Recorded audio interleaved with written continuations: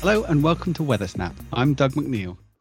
On the 19th of July 2022, UK temperature records were smashed. The extent and intensity were unprecedented. The heatwave marked a milestone in UK climate history, with 40 degrees C being recorded for the first time in the UK. To take a closer look at the details surrounding this extraordinary event, I'm joined by Dr. Mark McCarthy. Mark manages the climate attribution team here at the Met Office. He's also the science manager for the National Climate Information Centre, providing monitoring and analysis of the UK climate change and variability. So first, I'd really like to understand this extraordinary event that we saw almost exactly 1 year ago today. So we're looking at a really extreme heat wave in the UK. And I'd really like to put that into the context of the broader climate of the UK. So for a start, why is 40 degrees C an important threshold? Well, actually, there's nothing particularly magical about 40 degrees as a number, other than the fact that it is a threshold we have been approaching for a number of years now. So if we rewind back to the summer of 2019, where we experienced another record-breaking summer heatwave event, actually the forecasts at that time for the 25th of July of that summer, there was a plausible chance of reaching 40 degrees that year. We didn't quite get there. The temperatures peaked out at 38.7, but that still set at the time a new national temperature record for the UK. And in the wash up from that event, us climatologists sat and thought about it. And well, actually, can we quantify, now that we can see these events as a potential, can we quantify how likely it is that we're going to reach 40 degrees?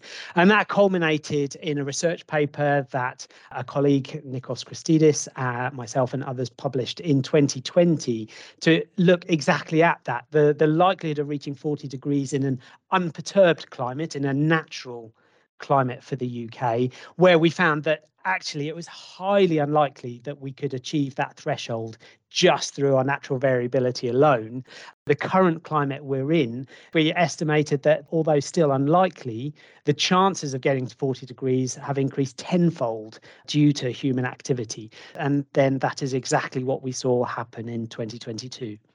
How do we know that this was a record, and how do we know that the globe is warming? Because there's two things going on here, aren't there? There's the straight up statistical side of things, where you have long records at weather stations, and then you've got the climate modeling. So this is models which simulate the physical climate. We write down the equations of motion for fluids in the atmosphere.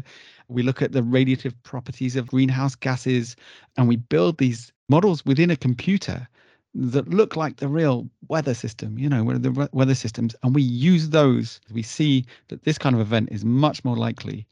We have instrumental observations of our weather and climate going back hundreds of years, in fact, over 360 years of temperature data and instrumental observations. Combined with our physical understanding and numerical modeling capabilities and statistical analysis, we can really draw out the fact that an event or a heat wave like 2022 would have been virtually impossible under a natural climate variability of the UK on the timescales of human civilization.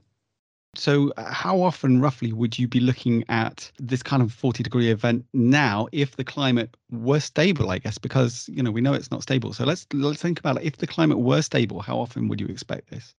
Obviously, there's some level of uncertainty in our estimates, but in the current climate, we estimate that it's an occurrence of sort of order 100 or hundreds of years to occur. So we'd still consider it a relatively rare event in our current climate, but we know that our climate is changing. So as we move forward and looking towards sort of the latter part of this century, it may be a much more normal event. But the likelihoods then, as we go to the end of the century, sort of depend on our actions now and what pathway of greenhouse gas emissions we follow globally. So that's to say, if we are using more greenhouse gases, the odds of this kind of thing are going to become higher. You're more likely to see these kind of 40-degree days, and in fact, maybe even higher. Yeah, that's absolutely right. So if we're talking about, 100-year return time for the current climate.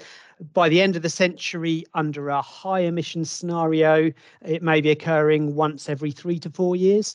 But under a more sort of medium emissions scenario, perhaps it's 1 in 15 to 20 years. So the emissions pathways that we take going into the future can have a real impact on the risks and the likelihood of this sort of event occurring in the future.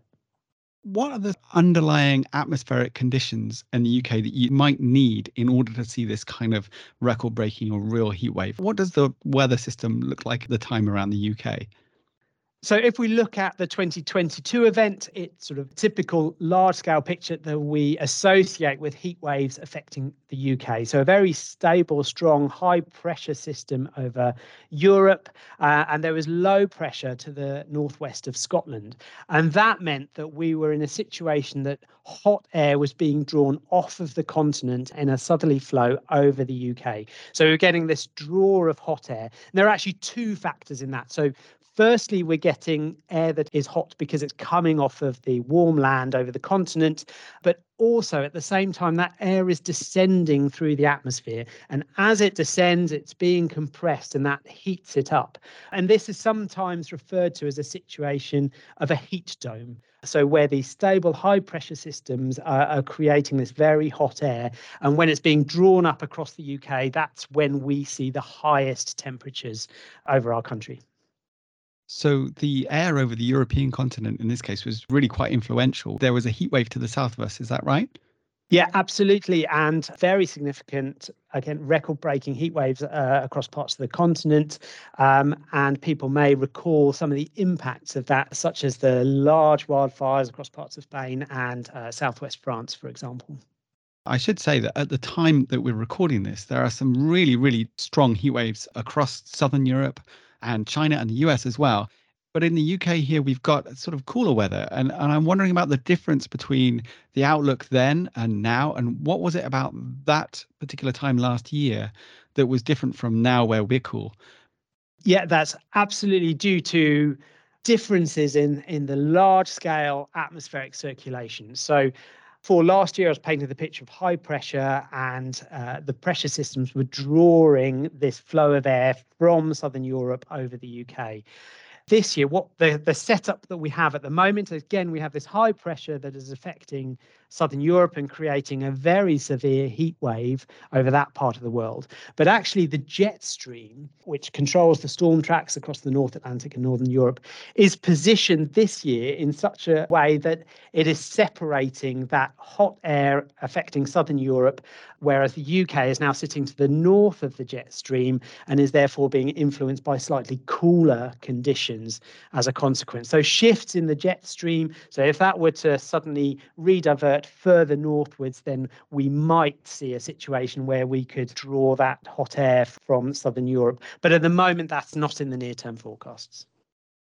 So let's turn to the lead up to the event. So the Met Office issued an amber warning for heat on Sunday the 17th and Monday the 18th of July. So confidence that this event was coming was incredibly high. What were you thinking as we approached that event, Mark?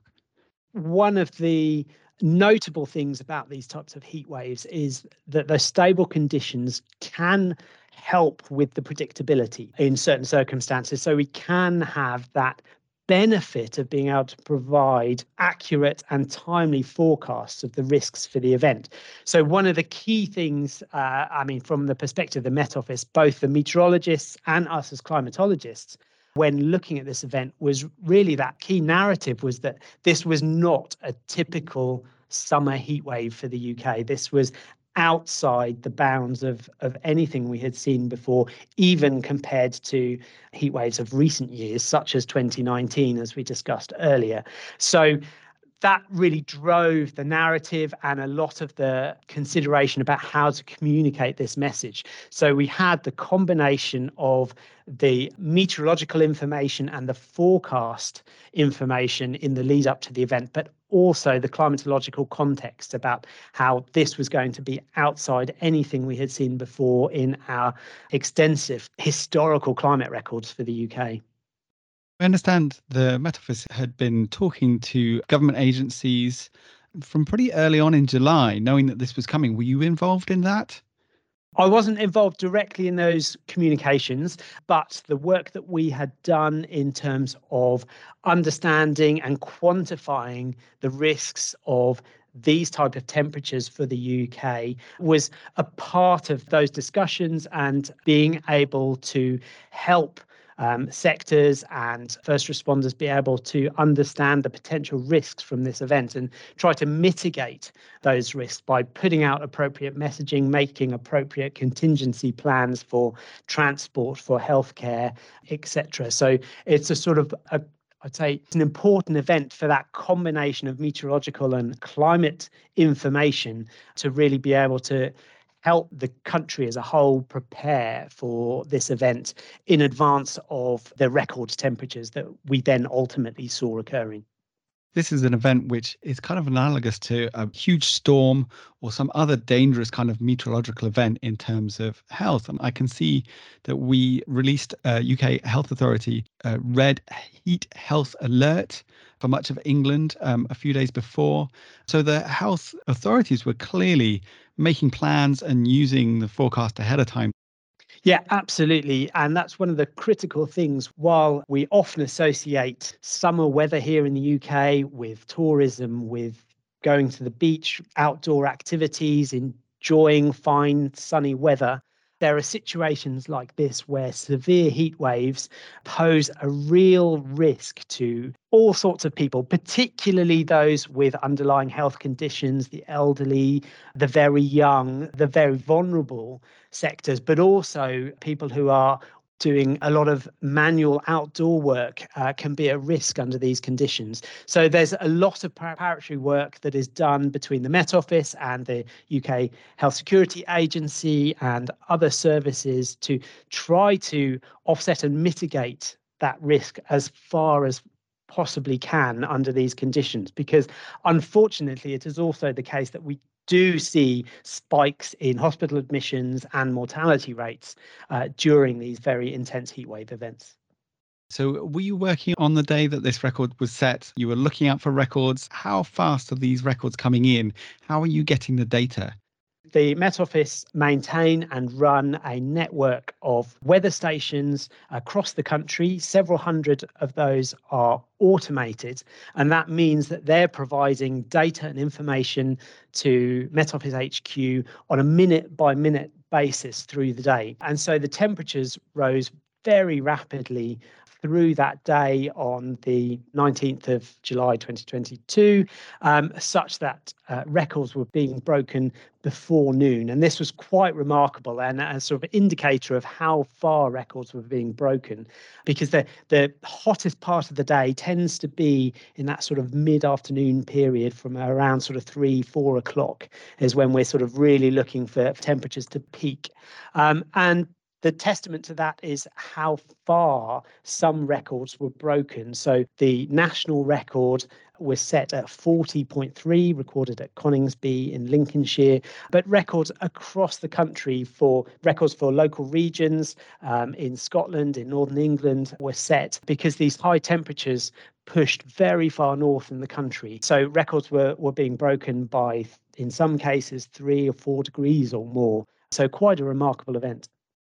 One thing that's always interesting, I spend a lot of time on social media talking about climate change. And as soon as we mention records or temperature records, I get a lot of people saying things like, oh, the record is set just because it's next to an airport and the jet exhaust from the aeroplanes is messing around with the records.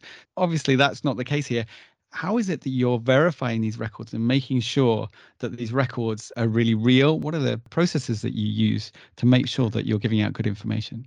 The process starts long before the extreme event even occurs. So firstly, there are a set of internationally agreed standards for how weather stations are maintained, and the conditions both immediately within the weather station but also in the surrounding environment, to ensure that as far as possible they are as representative of the general environment as possible. And the instrumentation that is used by the Met Office within those goes through a careful and regular and routine calibration process to ensure that the instrumentation is fit for purpose and is recording accurately.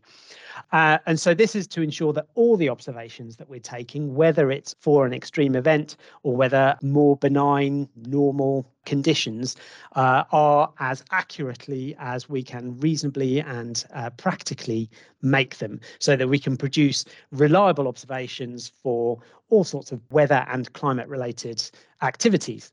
But because of the importance and the relevance of these particular extreme events and record-breaking events, then there is an additional verification process that is undertaken to ensure the validity of exactly those records. And there are a number of steps within that. So that pulls together a team of experts from across different specialisms within the Met Office, so the instrumental engineers through to climate scientists, to look at various aspects of the event itself. Are the observations in keeping with what we would expect given the meteorological conditions of the time? Are they in keeping with what we would expect given neighbouring stations and neighbouring observations and other sources of observations? And then an engineer will also go out to record-breaking sites. So in this case, Coningsby in Lincolnshire, for example, that recorded 40.3, inspect that the site is as we expect it to be, that there's no signs of anything that might constitute irregular conditions in the way the site was reporting the record, and to look at the instrumentation itself. And again, to ensure that everything is as it should be on those conditions. So that secondary verification, while we can report the record, very soon after it has happened, this sort of verification process can take a number of days or even weeks afterwards to make sure all that due diligence and those checks and balances are done to ensure that we have every confidence in that record. So that sounds great. It sounds like you're literally sending somebody out to check that nobody stuck chewing gum in the instruments or anything like that, as well as doing all the electronic stuff of checking nearby stations and making sure that everything's consistent. Yeah, absolutely. So this whole event seems super surprising if you're not paying attention to climate change, for example. It sounds like it's a surprise that it's pushed so far north in terms of its heat. It sounds like it's a surprise that it's broken records by so much. Were there any other surprising aspects? Were there things that you weren't expecting? I think having the record broken, the previous record broken as far north as North Yorkshire, was a particularly remarkable aspect of this event. So the fact that the heat plume pushed so far north, and also Scotland set its own record for Scotland of 34.8 in that event as well, also getting very close to 35 degrees, which would be a first for Scotland too. So that was particularly remarkable. The fact that it was so widespread. So as I said before, we often see records being broken by small margins. In this case, the record was broken by a very large margin, but not just in one location. 7 locations broke the 40-degree mark. So 7 locations got to 40 degrees or higher on that day, and 46 locations broke the previous record. So quite a remarkable extent of the record-breaking conditions. And this is something that we're seeing that's quite remarkable within UK climate change, is that while the average temperature for the UK has warmed by about a degree since the mid-20th century, doesn't sound like a huge amount, but that is consistent and broadly in line with what we're observing as global change. But associated with that, we're seeing these extreme values increase much more rapidly. So if we go back in time, for a long-standing high temperature record for the UK was 36.7, recorded in the summer heat wave in 1911, and that record stood through till 1990. We're now over 3 degrees above that record. So we're 3 to 4 degrees higher in terms of the most extreme temperatures that we're recording in the UK. And that's quite significant. So this breaking of records, this fits in with overall UK climate trends, and we can expect to see higher trends in the future, depending on the amount of carbon emissions. But what are the prospects for a few cooler years or a few warmer years? Is this marching on steadily getting warmer and warmer and warmer, or might we expect some decadal variability, for example? Or can you just not tell? No, we can absolutely say that our climate is changing, and climate change is already affecting the UK and the extremes that we're experiencing in the UK, particularly the occurrence and intensity of summer heat events, as we're talking about today. But it is also at the same time true that our weather and climate here in the UK is highly variable. So we are at the whims of the battleground of weather systems from the North Atlantic to the continent to the Arctic. And so we do experience a considerable amount of variability people will experience on a day-to-day basis, but also on a year-to-year and perhaps less obvious over decades, where we can still have periods where we experience spells where cooler, wetter summers are more likely than hotter, drier ones. In all of our work to provide that climatological context, we're trying to bring together these various aspects of climate and climate change and climate variability. So the occurrence of a heat wave such as occurred in 2022 does not mean that that is now expected to occur every summer, and we may still get more inclement summers or cooler summers, but the chances of experiencing these sorts of hotter, drier summers has increased. So as we go into the future, we will expect to see more of them. I understand that in the European heatwave of 2022, there were tens of thousands of deaths and excess mortality attributed to the major heatwave, and I imagine it will be similar this year.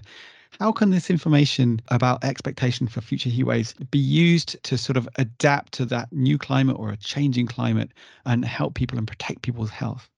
Well, we can sort of see examples of this if we rewind to some previous heat waves across Europe as well. So significant climate milestone for European heat waves was in 2003. So again, another record-breaking, at the time, record-breaking, unprecedented heat wave that affected Europe and has been attributed to over 70,000 deaths across Europe during that heat wave.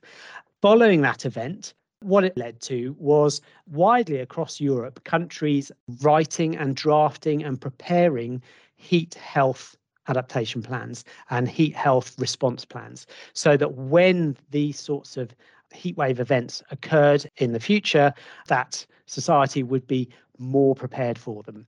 The same occurred in the UK. So we have heat health response plans that are in place within the UK, both to communicate to the public and also to communicate to the health sector and first responders. And these heatwave action plans continue to be operated and continue to evolve and be reviewed as to how we can best protect lives, protect property in the face of our changing climate. So it sounds like a case where both climate science and weather forecasting can really directly help keep people safe in these kinds of events. Absolutely.